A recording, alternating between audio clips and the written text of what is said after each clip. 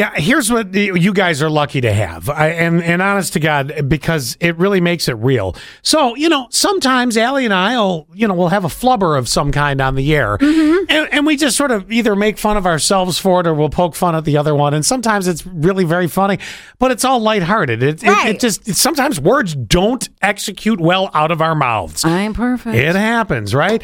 It's rather unforgiving on television because, as you know, with news folks, they have to lead a little stricter of a delivery, if you will, than we do. They're supposed to be like the reputable delivering the news, and we can't mess up. Their hair has to be perfect. Their outfits have to be perfect.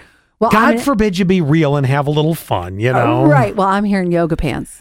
Exactly. Me too. Yeah. So, and talk about a flubber. But anyway, some unforgiving unforgiving moments from TV news and weather people. I love these when they happen. Here's a new batch for you. Okay. DD Mega Doo-Doo. I'm sorry, Mangudu. Here's some other great town names. Lititz. Oh, it's Lidditz. Lidditz.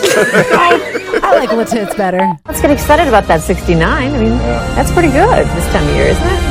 I know you're excited about the win, but how about that 69?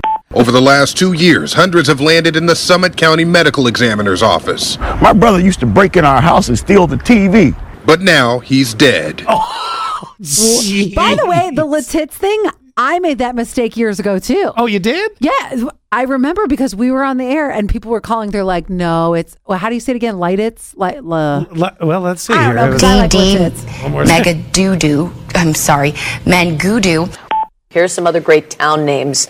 Lititz. Oh, it's Lidditz. Lititz. Yes. I think if it wasn't you that corrected me, Scott, it was somebody else. I really don't think it would have been me correcting you because I thought it was Lititz too. Yep, Lititz.